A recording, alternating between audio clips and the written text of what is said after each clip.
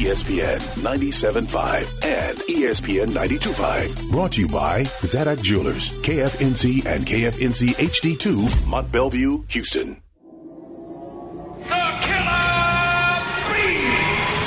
ESPN 97.5 and 92.5 proudly present the Killer Bees. Definitely a fan of the Killer Bees. Don't sweat the technique.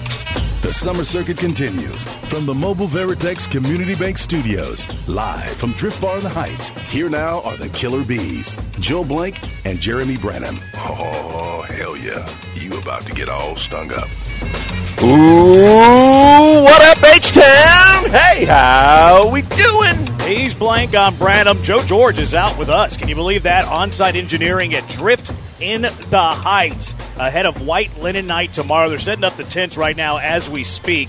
Neon Dreamland, White Linen Night tomorrow. It's going to be awesome, but today is going to be awesome as well. We're here until 3 o'clock. The Will House will be up after us until 7, so they opened the doors open early for us. So swing on by, ditch work a little bit early, come hang out with us. Daily happy hours, $4 Texas drafts, $5 wells, $6 house wine, $6 ranch waters, the daily happy hours for today. So come hang out with us.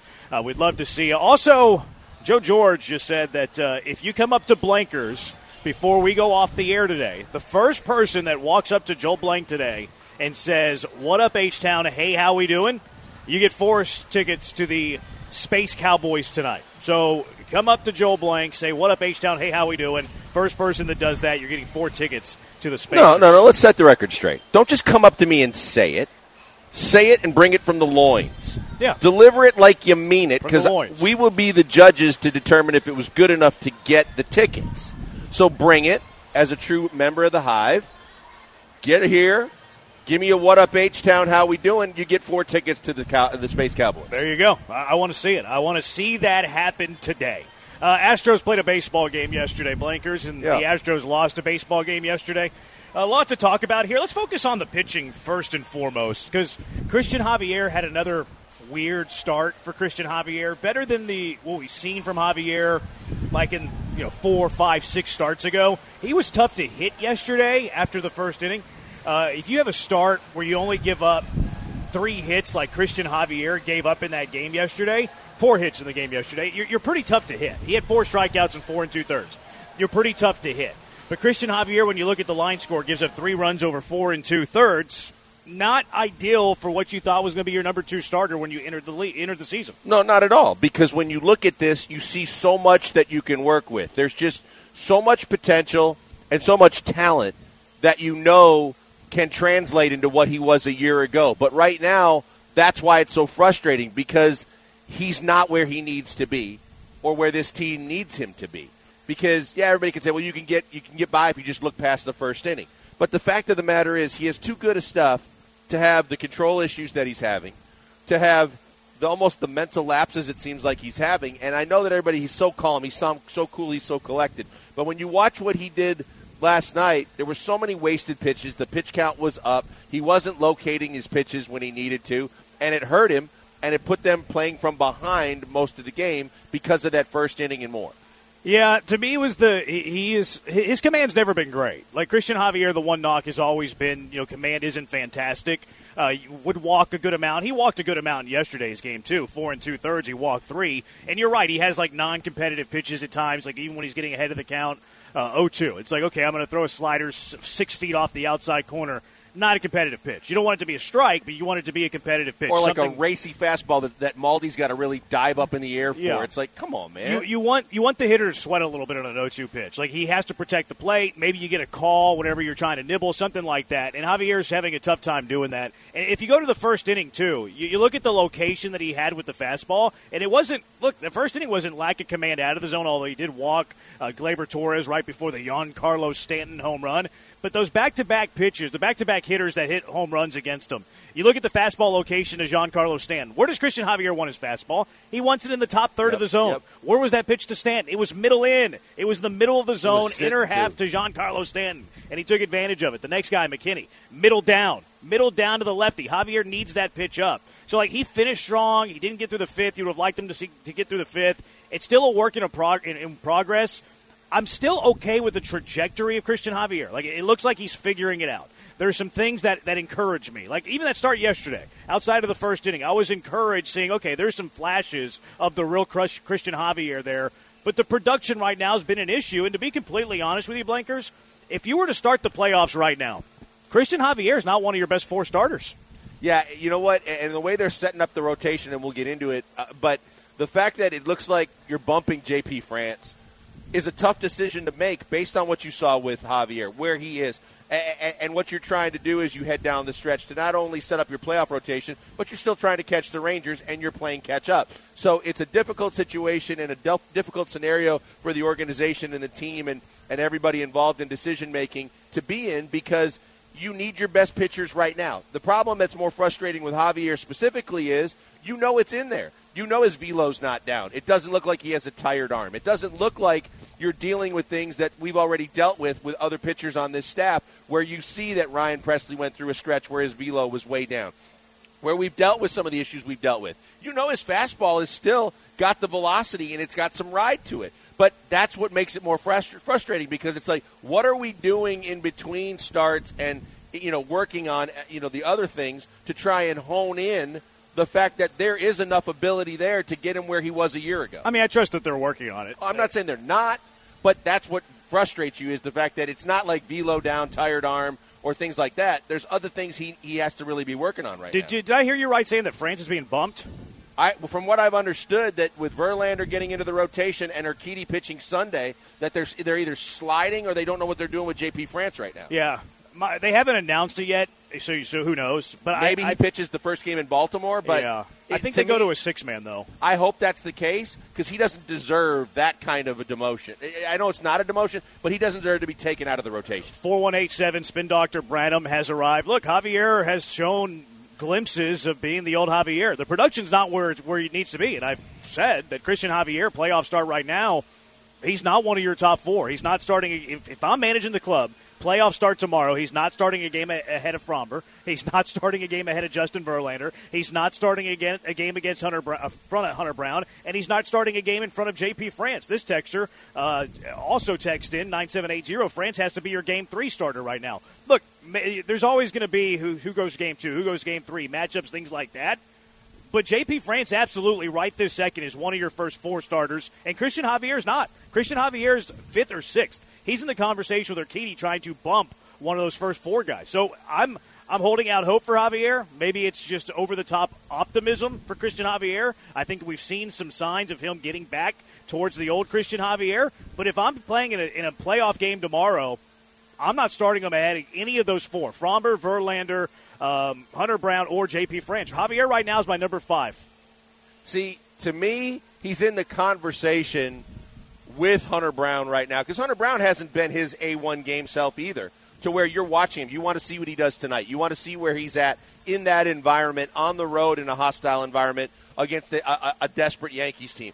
I want to see him continue to kind of get back to what they want him to be and where we think he can be.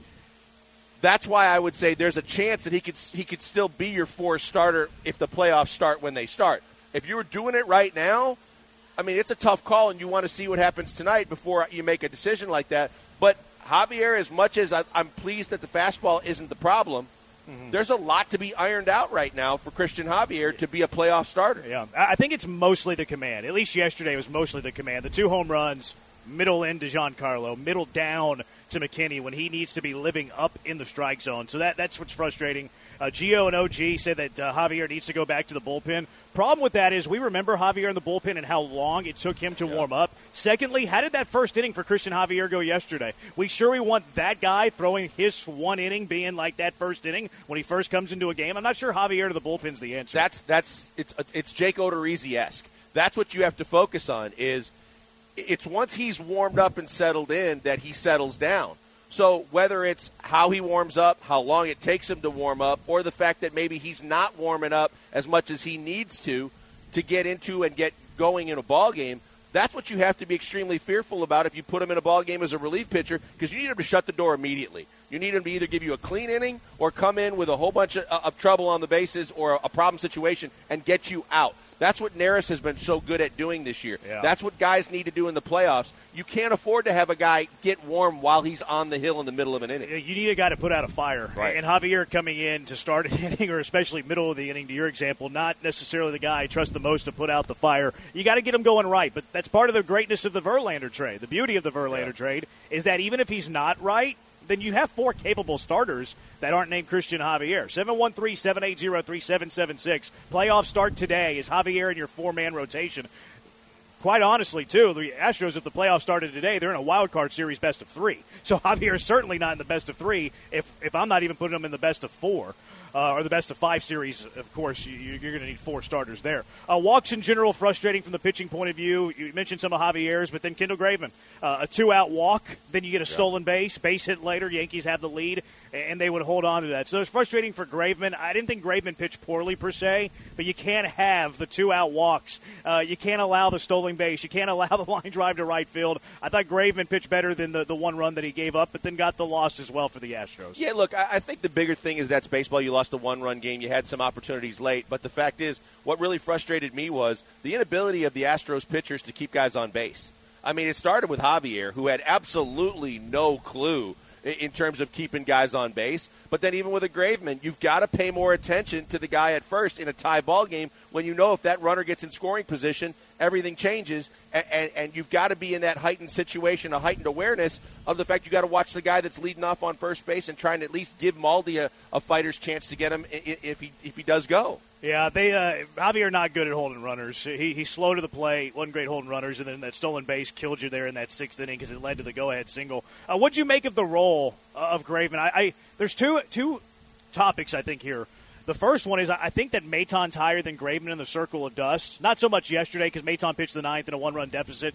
But if you go back to 2 nights ago, they went to Maton in a tight game when Graveman was available, and Graveman never even sniffed the bullpen. So I think that Dusty has the loyalty to Maton. I feel like Maton's higher on the circle of dust right now than Kendall Graveman. Would you agree with that? Yeah, I would, because I think that's how Dusty does his business. I mean, you've got to earn your way back in, and I think just getting Graveman back, Dusty's going to take a little bit to try and figure out where he is with Kendall Graveman and how he's going to use him. And he already knows that he's used Maton all year, and for the most part, Maton's been a guy that he can rely on. So for the short term, I wouldn't expect anything else of a guy like Dusty managing this team in the fact that he's going to wait if he's going to elevate Graveman. But I thought Graveman did a nice job. I mean, like I said, it's a 1-run game. It's a tie game. He loses a 1-run game.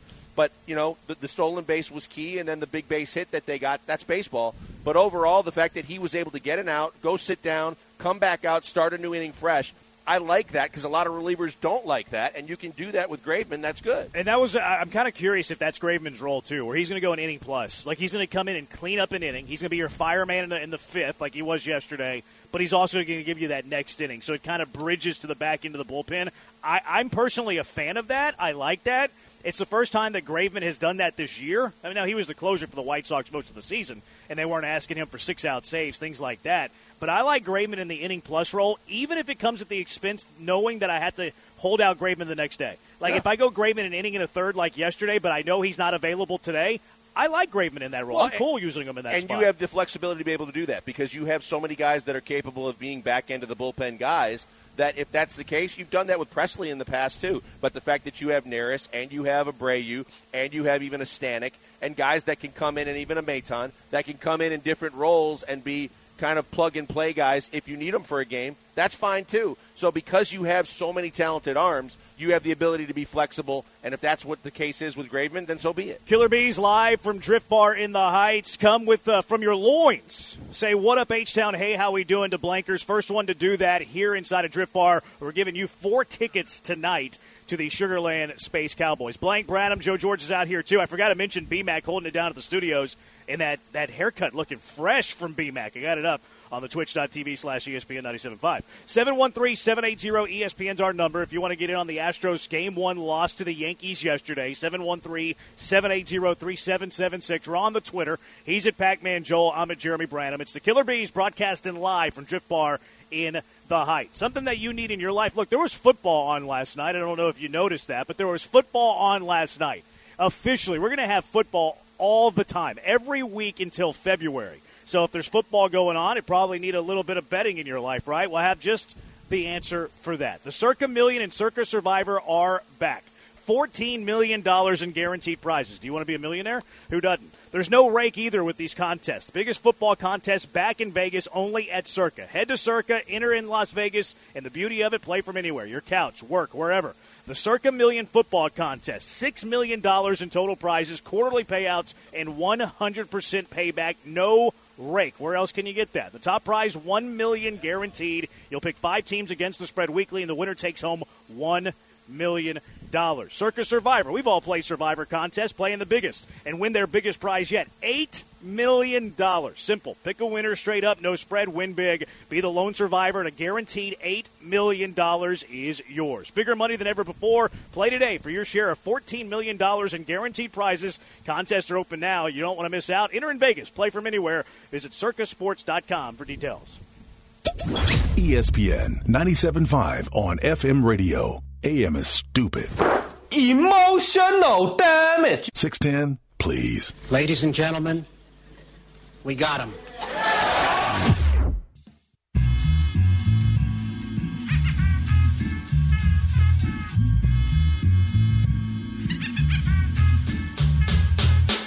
The Summer Circuit continues, live from Drift Bar in the Heights, your starting point for White Linen Night. From the Mobile Veritex Community Bank Studios, it's the Killer Bees with Joe Blank and Jeremy Branham. The tents are going up now ahead of White Linen Night tomorrow. You know what they're calling it? Neon Dreamland. It's going to be awesome, and it all starts here at Drift Bar in the Heights. Can't make it out to White Linen Night? Well, they got you covered every day of the week. How about a Texican Tuesday? That's awesome. Steak Night Wednesday. A big fan of steak, of course, and daily happy hours, including today. $4 Texas drafts. Also, giving you 4 tickets if you come yell at Blankers. What up, H-Town? Hey, how we doing? Did you see who the latest whooping boy is for the Houston Astros after yesterday's game? Let me guess. Yeah. Jeremy Pena. Jeremy Pena's a whooping boy right now amongst Astros Twitter. Everybody's blaming Jeremy Pena. Look, he had a rough game. There's no doubt about that. Not going to sugarcoat it. Was 0 for 4, grounded into a costly double play. Astros weren't good with runners in scoring position last night either. 1 for 8. Seemed like they were just, a hit away from kind of, taking the lead, kind of controlling that game. Never came. They weren't good with runners in scoring position. Jeremy Pena was poor. Everybody's calling for Jeremy Pena to get out of the 2 spot. What do you make of that whole dialogue and conversation around Jeremy Pena? Well, I mean, I think if you're Dusty Baker, there's a chance really quickly here when you feel like Jordan's ready to be back in the top 3 in the batting order that you can adjust and make it happen. I think Jeremy Pena is fragile, quite honestly. And I think that he feels it. I think he's pressing. I think he knows that all eyes are upon him and not a lot of people are pleased with him. And I think that as a younger player, it's having an effect on him. So I think that Dusty could actually rectify this, whether it be short or long term, and just say, hey, Jordan's back, he's ready. Because Dusty's the one that's been promoting the fact that Jordan's off a tick. He's missing a lot of pitches that he normally would be all over, or not a lot, but some, and that he'll be back soon. Well, at that time, whenever back soon becomes reality to do something, you slide Pena back down. And it's got to be a tough conversation with Pawpaw where he's just got to say, hey, man, look, it's not that we don't like you or don't believe in you. This is our best lineup with our best chance to win every single night. We got to move you down again. 6-9-4-1, the only time Pena should ever bat second is if Jordan is batting third. Pena hasn't earned the right to bat second. 713-780-3776. I've always been kind of torn with the Pena 2-spot thing because it's kind of analytics versus vibes, right? The analytics would tell you that Jeremy Pena and his on-base percentage of .291 in his career should never be batting second in a Major League Baseball lineup, period. It's kind of funny. His on-base percentage this year is actually better than his on-base percentage last year. That might shock some folks. But I'm a believer that if you don't have an on-base percentage of over 30% at minimum, I'd much rather it be like 33, 34%, that you shouldn't be batting second in a Major League lineup. The vibes view, though, is, and Dusty's view, and Dusty was right about this last year, was he wants Jeremy Pena getting protection in the lineup. Now, last year the protection was Jordan. Right now that protection is Kyle Tucker. Jeremy Pena with that Jordan protection got hot late last year, rode that into the playoffs, was the ALCS MVP as we know, and was the World Series MVP as we know. So it's kind of it's a weird situation. The numbers would say that Jeremy Pena should never be batting second. The vibes and Dusty Baker's touch, and it worked last year, would say, well, it kind of makes sense for Jeremy Pena. And this recent time, too, that Pena's been batting second, it's actually worked out for Jeremy Pena and Dusty Baker. I know he had a bad game yesterday, and he had a bad game the day before. He's 0 for his last 9. But going into last night, Blankers, he was hitting .313 in his last 8 games in the 2 spot. He had a .795 OPS in his last 8 games in the 2 spot. So it had been working up until the last 2 games where he's a combined 0 for 9. It's a delicate balance, Jeremy, because of the fact that he is fragile mentally. And there is something where you can actually kind of tangibly put it on it that when he is in the 2 spot, he feels more comfortable, he has more confidence, he has better results. But you also know that, there's a time and a place for everything. And as much as it might be what he needs or where he wants to be, you also realize that you're chasing the Rangers right now. You're trying to win every baseball game. You're trying to put together your most potent offensive lineup. And right now, there are other guys that are fully capable of being moved up, along with the guys that you have that belong in the top 3 or 4 in the lineup that can make this lineup better. So it's a tough call for Papa, but it's something that they got to address because of the fact that you can't worry about, his mental stability as much as you need to worry about getting the best offensive lineup out there every night. And I think right now, based on how he's fluctuated and the fact that you've got everybody healthy again, that's what you got to consider the fact that Jeremy Pena's feelings have to be set aside. See, I understand both sides of it because I can understand if you get Pena going in that 2 spot like you got him going in the postseason last year, how it makes your lineup deeper, it makes you more dangerous. But again, don't love a guy with a 29% on base percentage batting in the 2 hole. It's too important of a lineup spot to have a guy who gets on base less than 30% of the time. Secondly, it's the Yordan Alvarez factor. Like we have a texter 6941. What is Yordan Alvarez doing batting 5th? That is unacceptable. That's the other part of this conversation because I agree. Yordan Alvarez should not be below the 4th spot in this lineup. Anywhere, I don't even care if he leads off. I'd rather have Yordan Alvarez lead off than bat 5th, to be completely honest with you. I think there's a happy medium to be had here, Blankers. If you're telling me that Jeremy Pena needs protection, okay, bat him 9th. Because now you can move everybody up a spot. Look, I'm not even moving the lineup around. Just moving everybody up a spot with the exception of Pena. I'm moving to 9th. Altuve's my leadoff guy. I'm batting Tucker 2nd, Bregman 3rd, Yordan 4th. And now if Pena needs protection, we'll bat him 9th, and he has the top of the order protection. Now, most nights it might mean that Martin Maldonado's batting 8th, but I'm willing to live with that. I'm willing to live with Maldonado. A 3-hit game for Martin Maldonado. First time he's done that this season. But if you need Jeremy Pena to get hot for protection, but you don't want to have a guy that has less than 300 on base percentage batting 2nd, okay, bat Pena 9th, even if it means moving Maldonado up to 8th every 3 games. Yeah, it's just so important of a stretch right now for this team that you can't be screwing around worried about Jeremy Pena, and his mental stability and his emotions. You have to do what's right, and you're right. That's a possible viable solution to put him in the 9 spot. He should see better pitches. You know that they don't want to see that lineup turn over, but at the same time, you guarantee that your best hitters are getting that extra at bat or being in that situation where more times than not, you're going to have runners on and a chance to actually do damage. That's what you need to see. Not hitting into a double play when you have a chance to really get a key spot and get a run across in a key spot in a game like last night. I just think that that's what has to be done for this squad. I know Dusty doesn't like to do those things or like to do them so quickly, but we've seen enough right now to know at this critical juncture in the season that they need to do something differently with this lineup. You okay if Pena's batting 9th and Maldi's batting 8th? No question. I am too. Right now.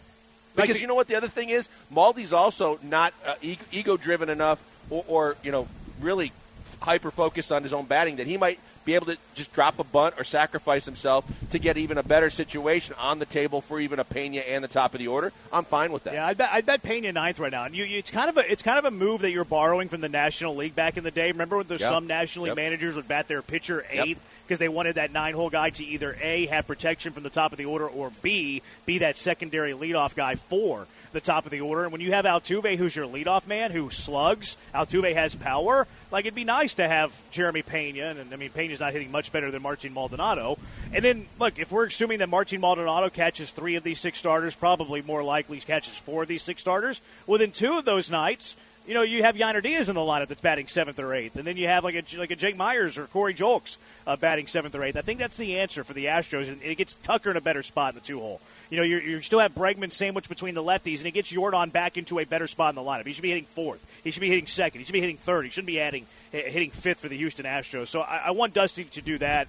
A couple people here, Blankers, texting in on the HRP listener line, 713-780-3776. Caleb saying Chaz should be the team's 2-hole hitter every single game. Mark says as good as Chaz has been in this spot in the lineup, does it scare you to move him up to the 2-hole? I kind of like his pop excitement in the bottom half. Look, I think he's capable, but again, he's still got a really long swing, and I don't know how long this hot streak's going to continue, but I think that he's good for the bottom half of this lineup, too, because of the fact that we know in the past that 7, 8, 9 spot, no matter if Pena's in there or not, with Maldi and Jake, and the fact that it's susceptible. Look, I'll even go so far as to say, as much as I know everybody, and rightfully so, has been on the Yiner bandwagon, Yiner has got to be, with plate discipline and kind of understanding the situation. Last night he looked kind of out of place and out of sorts and didn't seem to be real dialed in a really key stretch when he came up with runners on base. I need everybody in that lineup to kind of be in a spot where they can be at their best. And from the standpoint of Chas McCormick, I don't need to move him up any further or tinker with him too much. I like him more middle down in the lineup. I like him where he's at. If you moved everybody up a spot, move Pena to the ninth, quite frankly, I want Altuve, Bregman, Tucker, Yordan, any combination you choose to be my first 4 hitters. I would probably like Chaz ahead of Abreu, like Chaz 5th, Abreu 6th, but I don't hate. I'm not going to die on the Abreu 5th, Chaz 6th or argument or hill. So that's what I would do. Move Pena to the 9 hole, bump everybody up a spot, keep Abreu and Chaz and what they're doing. But you'd be moving them up a spot, too. I don't know if I'd ever say this in years past, but I like the fact that Abreu's more of an average hitter, hitting for average and can hit in all fields, whereas Chaz has more pop. And Chaz is a guy that's got some pop later in the lineup. 3294. Stop calling it a hot streak, Blankers. Chaz is putting together a season. He is, but I'm not. But okay, and I'm not denying that. But I think right now, even for him, he has been just on a heater, and you don't know how long that level of power and everything that he's putting and bringing to the table can consistently last. But that's why I don't want to tinker with him. Leave him down in the bottom half of the lineup where he has excelled. Yeah, I like him cleaning up the heavy hitters, honestly. Yeah. Like you can make the case, move him ahead of Abreu, but again, not an argument that I think is worth having. 713-780-3776. You want to join in, or you can come hang out with us at Drift Bar in the Heights ahead of White Linen Night, Neon Dreamland tomorrow.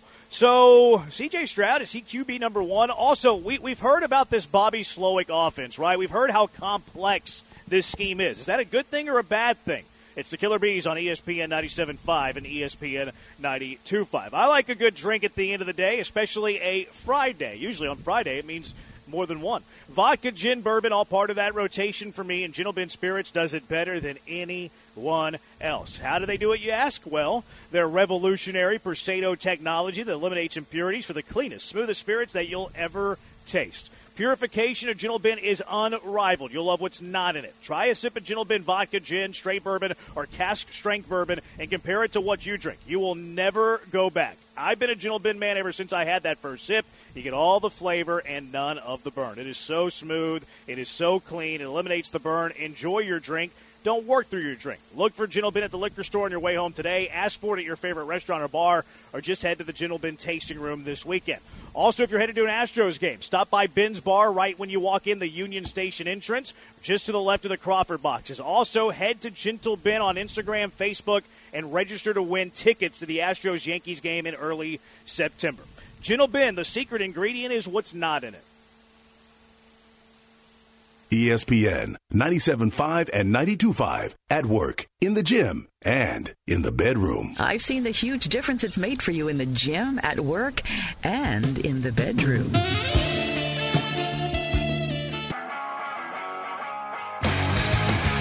You're back inside the Mobile Veritex Community Bank Studios with the Killer Bees, Joel and Jeremy, live from Drift Bar in the Heights. Killer Bees live from Drift Bar in the Heights. They're getting it all set up. You know what weekend this is in Houston. It's a White Linen weekend. White Linen night here at Drift Bar, a neon dreamland. Looks like a fun time just by looking at the landscape outside. This is your start. This is your spot for it and your start for White Linen night as well. You want to be here at Drift Bar tomorrow. If you're coming out today, yell at Blankers, what up H-Town, hey, how we doing? We'll give you either 4 Space Cowboy tickets or a high five. And you can also have a $4 Texas Drafts, $5 Wells. Today's daily happy hour. Come out on a Tuesday, Texican Tuesday. Come out on a Wednesday, a little steak night Wednesday. Joe George is actually very cold today, so he said he'd actually, if you do the right what up H-Town, he'll give you a hug free of charge, and he might even hang on for a little bit. I might give you a beer. I'll buy someone a beer. Well, you're not drinking them because you're chilly. I'm still going to drink beers at some point. You drink hot beers. cocoa? That's You never want some hot That's cocoa? never stopped. You George. don't drink beers when you're cold. You drink them all 24/7. It's always beer o'clock. Is it beers? Is that plural? It might be today. Yeah. Okay. What's wrong with beers? I played baseball in college with a guy that was adamant it's beers because if he went hunting and he saw multiple deer, they're deers. Oh, goodness. Oh, gosh. Yeah. Needless to say, he didn't graduate. He used up his eligibility and he went home. No, I meant beers as in multiples. Yeah, I understand. I don't think he did. That's an interesting conversation. Like, is it 3 beer or 3 beers? It's beers. It's beers. Yeah, it's beers. For sure. I know that it rhymes with deer and deers, but no, I would say 3 deer, but I would say 3 beers. What would you say? We got to go get some beer. But if you said I had, this is the whole RBI. This is like It is. It really is. And I don't want to get the list. Technically, it's not because it's not an acronym. Okay, I got this. You come home to your wife, and she said, "How many beers did you drink?" Exactly. And you say, "I had 3 beers." Exactly. But if you came home from a weekend of hunting and your wife said, "How many deer did you kill?" You say, "I would kill 3 deer." Yes. Deer is plural and singular. Yes. Beer is singular. Beers are plural. See, if you didn't know that, Twitchers, because I'm guessing most of you didn't, you learned something today. 713-780 ESPN. Is beer singular and plural, or is beer singular and beer singular? That's what we do on the Killer Bees. 3 B's, B, or just kidding. Can we get Carl Ravitch on the phone? It's not the same. I Because know it's not. RBIs is an acronym. BMAC, always wrong about that. I'm throwing strays at BMAC. My bad, BMAC. Bobby Slowick's offense, we're hearing from everybody's complicated. Damian Pierce said it's like the Bible. Which is a great quote from Damian Pierce. All of the other offensive players that are talking say, yeah, it's a very complex scheme. Is that a good or a bad thing for the Houston Texans? Is it a good or a bad thing for the Houston Texans when you throw in the wrinkle that C.J. Stroud's probably going to be your starting quarterback? Well, it's a bad thing early on. I think it's going to be a good thing as everybody gets more comfortable and acclimated with the system. And granted, it might take a year or so for everybody to feel that way. But I think that in the long term, it's better than the vanilla, white bread, starched offenses that we've seen from Bill O'Brien and company over the years. You get to a point where it's really, really tough because of the fact that you're dealing with a rookie quarterback in his first opportunity to be a starter, and he's trying to learn that playbook and absorb all of it and then put it to good use. So I think that in the short term there's going to be some lumps to take, and it might look like a bad thing. But I think overall in the long term, this is the kind of modern-day offense you need to be running, and I think that you got the right guy to put it in place. You just need the pieces to kind of get a little more comfortable with it. I'm going to echo what you said. Bobby Slowick talked about it, too. He's like, look, I don't think that it's that complex. It's more like having counters for what the defense is going to do. Like, you're going to install your base offense. You're going to have things that you do, and then whatever a defense is showing you, you run different schemes off of that. You have counter plays off of what the defense is doing. Or you're countering, showing a different approach for how you want to run the stretch game to the right tackle and then maybe flipping it over to the other side. So I think it's more of having like plays stacked on plays where you have like one scheme and then you have 3 or 4 different counters, or a defense is going to show you something and you have a counter for that. So I think that while it's complex and there's a lot of learning early, I think once you kind of get the hang of it based on how Slowick was talking, even some of these offensive players, that like it's starting to click, we're starting to feel it, I do think that long-term it's good. I think long-term it's going to be good for C.J. Stroud. And we've heard that Bobby Slowick has an offensive scheme and system that is very quarterback-friendly. I don't think it's going to be quarterback-friendly early because of the complexity of it, but I do think it's going to be an offense that does benefit C.J. Stroud long-term. No, I really do, and I think that he will really love it as he gets acclimated to it and gets a grasp of it. Now, it's going to seem like the worst exam that no matter what you did, you never studied hard enough for, and it's going to be really frustrating at times during the course of this season. But I think that overall, when he realizes and gets a grasp of it, how good it can be for him, how many different options he's going to have, how it's going to give him his full complement of plays that can really not only accentuate his abilities, but of everybody in the offense, I think, over time, he's really going to love it and understand it and know that it's the right system, but it's going to feel like hell for a lot of these first couple weeks in this first season. I guess it's not the Kyle Shanahan offense then? Because the Kyle Shanahan offense, Brock Purdy ran it last year. Like I know Brock Purdy was credited for being very high S2E. S2E and he played a lot at Iowa State. Like he was a 3 or 4 year starter there, so he played a ton of games. Like a very pro-style offense more than what C.J. Stroud did at Ohio State. But it's like you've seen rookies have some success, but a lot of these guys struggle.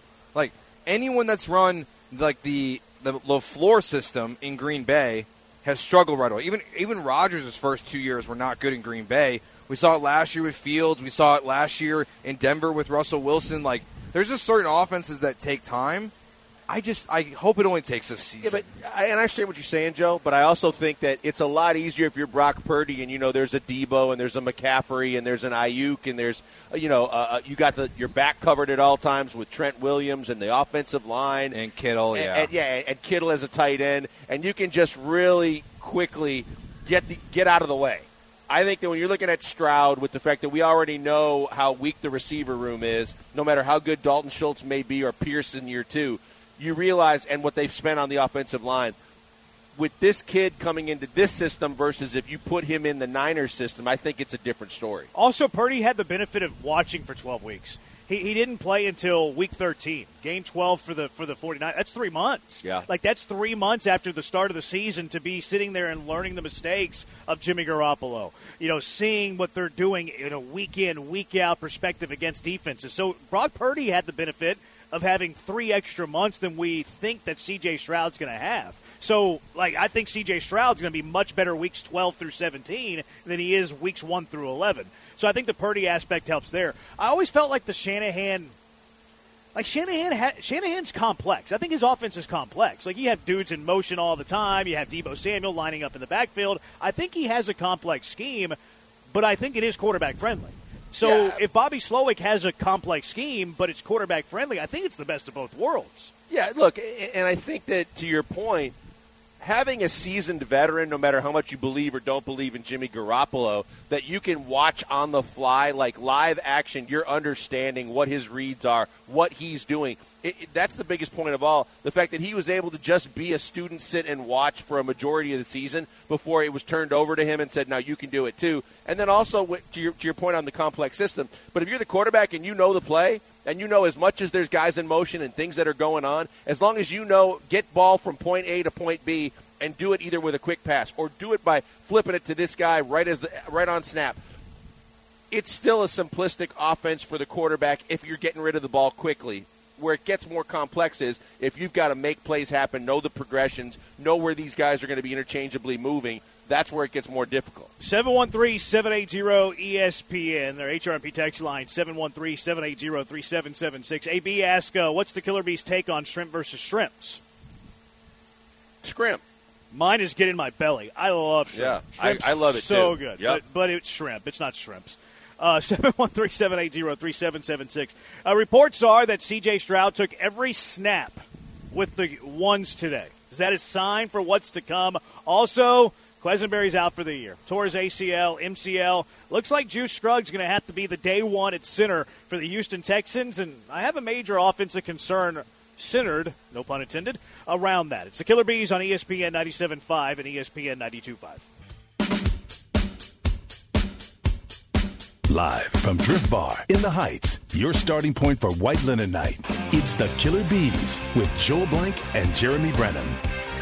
Killer Bees. False start for the Bees at Drift Bar in the Heights. That's okay, though.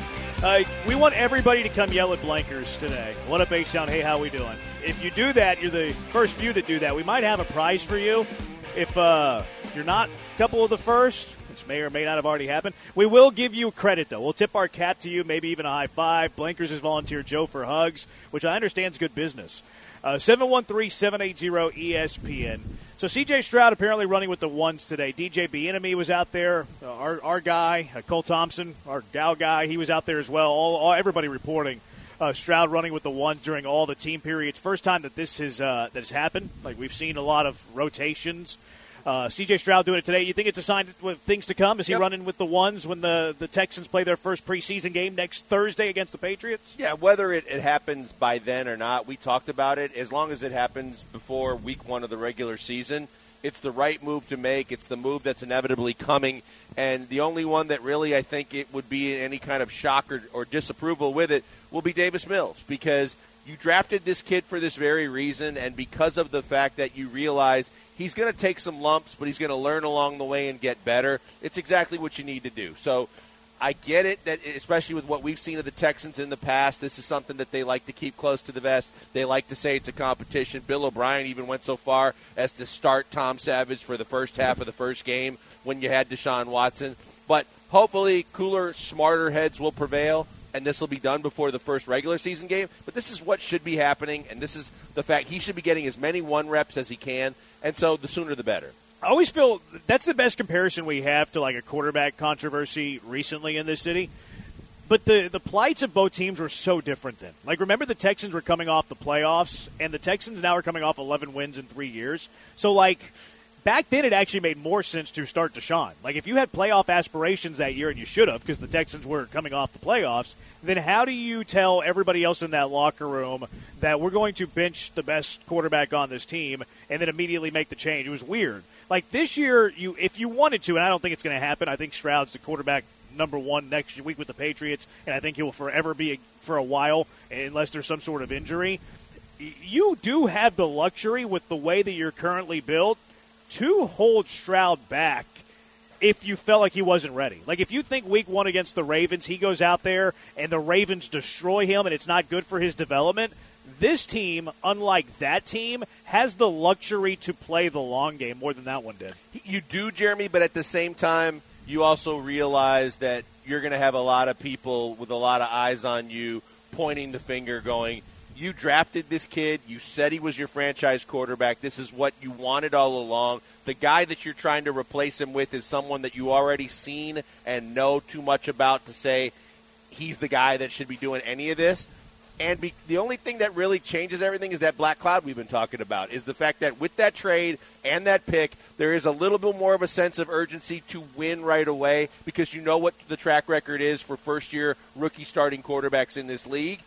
But I think that overall, with everything on the table and the fact that this is the guy that's supposed to be the guy, you get him out there, you get him, and you're not throwing him to the wolves because you do have protection for him with the offensive line. Yeah. He has some things to work with. And because everybody's learning the system together, I don't think he should be sitting on the sidelines with a clipboard. He has a better offensive line than Deshaun did. Oh, no doubt. Absolutely. To be completely honest, like, that's the flip side of that conversation as well. Scott Quisenberry tore his ACL yesterday. He's done for the year, which is unfortunate. A lot of people are saying that he wouldn't have been the starter anyways. I disagree. I actually think Quisenberry would have started the year at center, and then they would have looked for a way to get Juice into the starting spot after a few games, maybe a month or two into the season. I don't think that this is great for this offense early. We just talked last segment about, how complex is Bobby Slowick's system going to be, and Dameon Pierce called his playbook the Bible, and other players have said that it does have a lot of complexity to what Bobby Slowick is doing. And now, look, we already know the quarterback position is the most difficult offensive position from a game plan point of view, knowing what the defense is doing point of view, knowing the routes of every single one of your receivers, everybody that's going out for protection. Like, playing quarterback at the NFL level for a rookie is a very mentally challenging thing to do. I would argue that the center position is the second most difficult from a mental game prep point of view. And now that the Houston Texans are going to have, we think, C.J. Stroud starting at quarterback, Juice Scruggs probably starting at center, I think you're going to see some early woes for this offense because you have two rookies at two very important IQ positions. This is also, Jeremy, the exact opposite of the conversation we just had because you're not talking about your franchise quarterback. You're talking about, and you don't have a veteran center on the roster that's been there, done that, and been really good for a long period of time. Juice Scruggs was a guy that might be the guy down the road, but there's no reason to force feed him into the starting lineup when it's so important to keep that franchise quarterback upright and do all the things, whether it's Slowick trying to do different things with the offense or just protect your quarterback first and foremost. Juice was not the guy that should be in the lineup and be charged with doing all these things immediately. That's why I think that if you're Nick Caserio, you should already be on the phones. You should be looking at rosters where they have centers or they are trying to get more of a franchise-type center that's going to be their long-haul center for the next several years into the mix. Then you look at maybe the chance of picking up someone that you can get early in training camp in the first 2 weeks of games and still get him acclimated in time for the regular season. It's too important of a position in the situation the Texans are in to just immediately turn it over to Juice Scruggs and say, we're not looking for somebody else. I just don't know if there's a street free agent that's out there. Like maybe, but see, that's just the difficult part about it. Like you could probably find a player after the cuts, but now that the cut is all done at once and it's all very late, it's going to be very hard to bring a center in and get him ready for week 1. Like Juice would almost be a temporary fix until you get that guy up to par and ready to play. But at that point, you probably just want to continue to play Juice. I think you're pot committed. I think that you have to start. I think you have to go with Juice and just learn on the fly. Now, I think you're going to see some major growing pains in the first 2, 3, maybe 4 games because of it. But I think you have to do it. But I still think that there is time if they do want to see if they can get a veteran, maybe on the backside of his career, but still capable. Because I think you pointed it out. I think the second most important position in any offense, but in today's NFL, after the quarterback, the center is making reads and helping the quarterback to read defenses, not just the Mike linebacker, and doing things to kind of adjust the offensive line accordingly. And I don't think Juice Scruggs is ready for all that just yet. And he's got as big of a learning curve in a lot of ways as C.J. Stroud. I think that you have to scour other rosters and look at teams that drafted a center quite high in the last 2 years maybe. See who's out there. Maybe there's a contract that someone else isn't really geeked about paying. And figure out if there is a possibility to bring a veteran in, because I think that's a lot to ask and absorb of a guy like Juice Scruggs. I'm with you. That's probably the route that you have to go, because I don't think you can wait for the cutdown date, because now you're looking at the final week before the season. Like the way that the NFL does the cutdown date now, where they do it all at once. You go from 90 to 53 overnight, whereas opposed you used to have the gradual cuts. You probably could have gotten away with it then. If you wanted to go that route, which totally understand going that route, it would have to be for a trade. But if you're going to make that type of trade, what is the most you're comfortable sending for a center that ideally you only want to play 3 to 4 games? But I think it depends on the situation of the team you're dealing with, too. If the team knows they're going to end up inevitably unloading a guy, but they know they can score a pick for him, even if it's a later-round pick, if I got to give up a fifth-round pick, I'm still having that conversation because I know the importance to my team. And if the team that is looking at but not giving, keeping its cards close to its vest right now, but really basically saying, we're not going to play this guy. We know it because we're going to go in a youth movement. We're going with a guy that we were very high on in the draft. Then maybe you justify all of it sooner rather than later by saying, yeah, we gave up a guy that we used to really rely on or that we really liked, but we've got a guy that we like more that we're trying to get ready, and we get a draft pick in the process. It's a win-win. I'm kind of surprised that we haven't seen Nick Caserio make a move already, because I think there's a name out there that makes a lot of sense. Starting center for the Tennessee Titans last year, Ben Jones? Ben Jones. He's a free agent? He's a free agent. Yeah. They had the conversation. It was retire or be released. They released him, and he was on a station in Nashville, it looks like, about a month ago or a couple months ago, and he said he's not sure what his future is, but he's not ready to rule out a return to the NFL. I'm making the call. That's a guy that this organization didn't draft in 2012, or the GM didn't draft, but he was a Houston Texan. He played in your division last year, so you are familiar with his work. He is that perfect stopgap. A 34-year-old veteran center comes in, see what he can do. That to me seems like the easiest solution of all time. No, it's a really good call because in that scenario you don't have to give up anything. You can really kick the tires and see if he's capable of doing what you need him to do. It's not long-term, but he picks up another check and gets a nice chunk of change, and he becomes big brother to Juice Scruggs while he does what Bobby Slowick needs him to do for the betterment of your new quarterback. They did sign DJ Scaife yesterday. That move anybody's needle? He's a rookie, undrafted free agent tackle. What about Justin Britt? What about if we're gonna kick the tires on former Ben Jones? This is Justin Britt. Nick Caserio brought in Justin Britt. Yeah, Nick Caserio gave Justin Britt a contract. Maybe Justin Britt has all the personal demons figured out, and you can bring Justin Britt back to save the Houston Texans offensive line. After that uncomfortable situation of a year ago, I just don't think that's the right scenario or the right guy. I was kidding. Now Ben Jones does make some sense. Now the scheme thing is interesting because scheme fit isn't as important for it's pretty important for an offense. I was going to say than a defense, which I agree on, but maybe Bobby Slowick knows somebody that he likes. Maybe a 49er backup is somewhere out there. If you know the system already that Slowick likes to run, that's a huge bonus. That's where you might be even more enticed to give something up to go get a guy like that, but get a guy that's already familiar with the kind of base system that Slowick runs. Yeah, I don't love Juice going week one just because of the position and the demands of the position, especially when you have a rookie quarterback. Like I think it'd be a little different if you had Aaron Rodgers, who's so good at the quarterback position and is so smart and is so brilliant and is a hero to all of us. Like it would be different there. But whenever you pair the two rookies together and you have a rookie duo at two critical high S2E positions, it's something that's concerning. And it's also kind of funny too. You're going to have a rookie center. Probably, unless they do something. I don't see them doing that. Like they drafted Juice Scruggs in the second. I think they're going to end up throwing him into the Wolves.